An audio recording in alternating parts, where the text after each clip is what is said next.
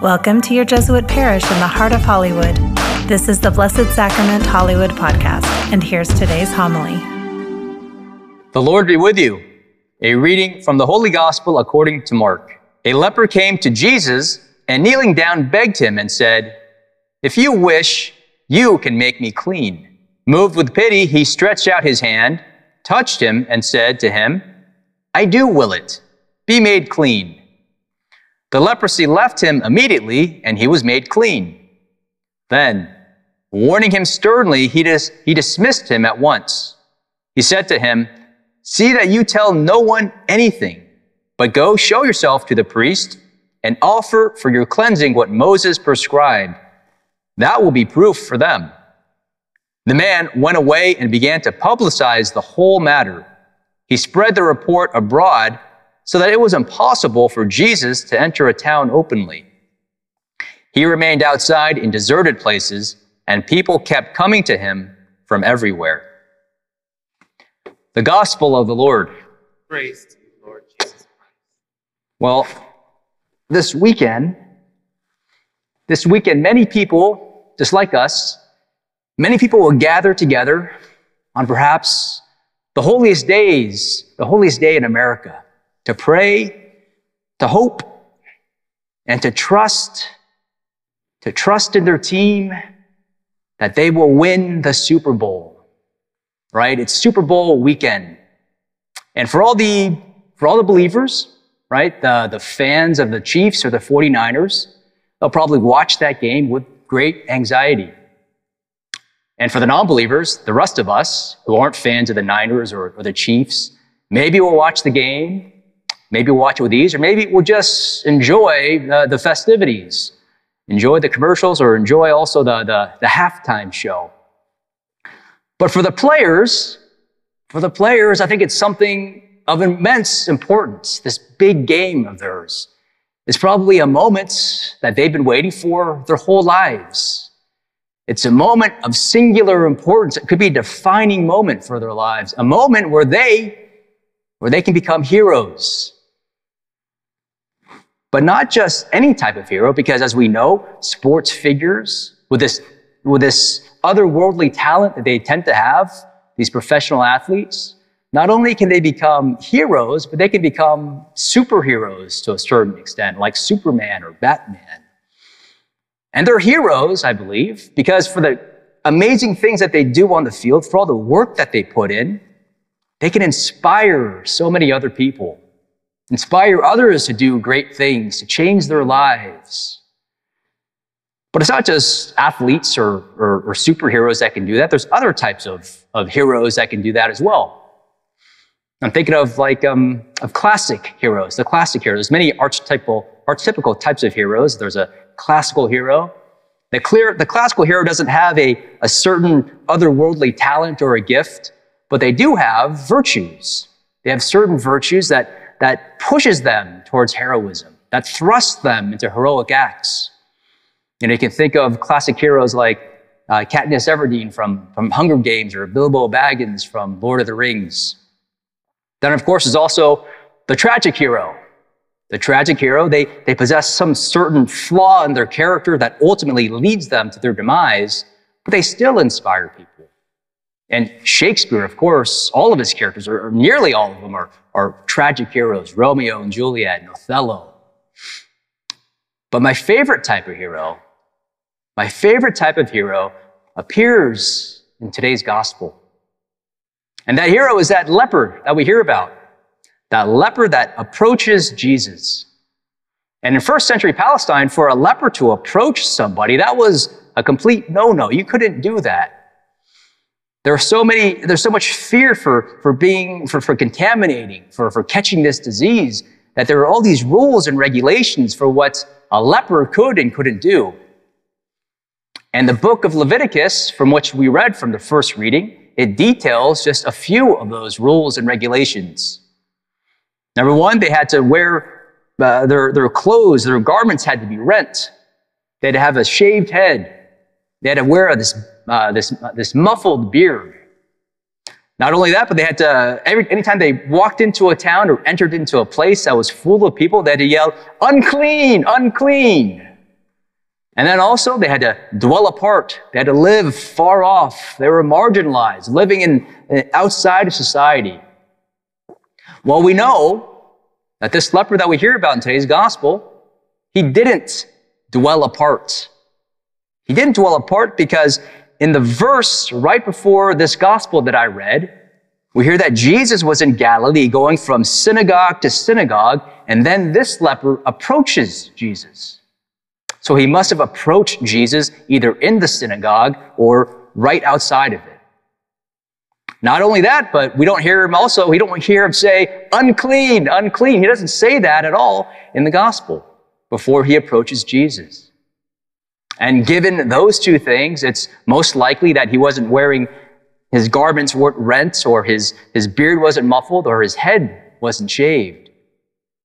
So given the fact that he was ignoring all those rules, he approaches Jesus. He approaches Jesus, and in this encounter, he's healed. He's cured. He's cured of his leprosy. This man is cured of his leprosy. And after he's cured, Jesus, as you heard, warns him sternly, don't tell anybody. But is this guy going to listen? Of course not. He doesn't listen to anything. And we know he doesn't listen. He goes and tells everybody.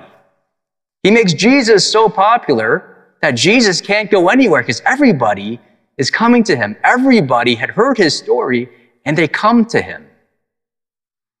And that, my friends, that's why this leper is a hero. He's a hero because he proclaims Christ, he tells his story, he inspires others to go to Jesus. And in going to Jesus, their lives are changed. They're enabled to do great things. So what kind of hero is this guy? My favorite type of hero? He's the anti-hero. The anti-hero. Those heroes that typically have a villainous quality or a quality or characteristic that typically only villains have. But they use this quality, this trait, for good. And this guy, this leper, well, what was his quality? He was disobedient. Not only was he disobedient, but he was a rebel. He was a rebel, which makes him a fascinating character, fascinating for me at least, because I, and I'm sure many of you, can probably identify with the rebel. Because I think all of us, most of us at least, we can be a little rebellious. There's something within us, I think, that's a little bit rebellious within us.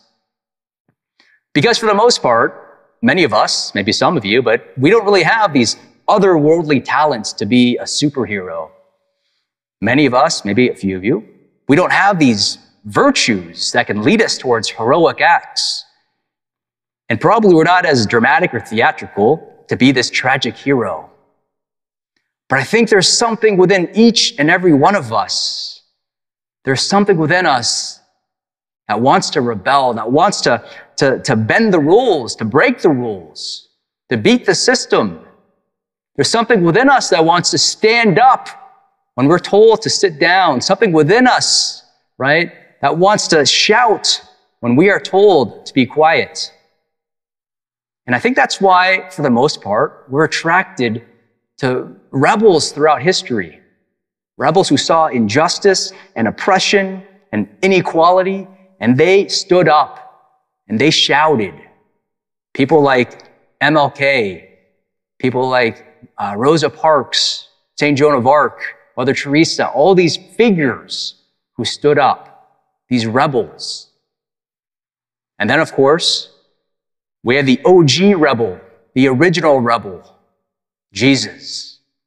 Jesus. And while I would say he wasn't an anti-hero because he didn't have any flaws, but he was definitely a rebel.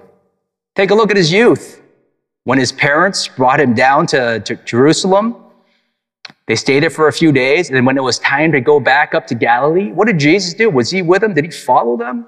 I think he was being a little disobedient. He stayed behind in the temple. And then, of course, throughout his whole adult life, he was always rebelling against whatever the Pharisees said or the scribes were saying. He enraged them because he rebelled against the way that they interpreted the law, always breaking the Sabbath. Then, of course, He rebelled against the governmental authorities. At the end of the day, Jesus was an enemy of the state, tried, convicted, and crucified for treason, for sedition. There's nothing more rebellious than that. Jesus saw the injustice, Jesus saw the oppression, Jesus saw the inequality, and he rebelled against that through acts of love, through acts of peace, through acts of mercy. And that, my friends, that sounds pretty rebellious even today in a world where we typically respond with acts of violence, of hatred, of revenge. Jesus was a rebel. Now, when I think about Jesus as a rebel, I think about what can this possibly teach us? What are we supposed to walk away with here in these readings? Well, I think we can learn a lot from that second reading, St. Paul to the Corinthians. St. Paul tells us that we must imitate Christ. Now, that leper in that first reading, he was imitating Christ by being a rebel because Jesus was a rebel. And by being rebellious, he became a hero. All of us are called to imitate Christ. All of us are called to be a little bit rebellious, to be revolutionary, to be heroic even. And that doesn't mean that we have to do these huge things like Mahatma Gandhi or Mother Teresa or MLK. Or it doesn't mean that we need to have some sort of Super Bowl, some sort of singular defining moment for us to be heroes, to be heroic. Because there's always moments all throughout our days to be heroes, to be heroic. All we have to do is figure out or look again at what that leper did. That leper publicly declared what Jesus had done for him. He proclaimed Jesus. He told his story. By telling his story, by proclaiming Jesus, he inspired so many people to follow Jesus, to have their lives changed, to do great things. In this world that we live in today, in the society that we live today, there's an unwritten rule that says that we shouldn't be talking about Jesus for fear of being too religious, for fear of bringing our religious life into the public sphere, something that we ought to keep quiet, personal. But we ought to follow this leper and proclaim Jesus in word and in deed. In word and in deed. Jesus, the original rebel, we ought to imitate Jesus. We ought to imitate that leper. So imitate Jesus and be a little rebellious.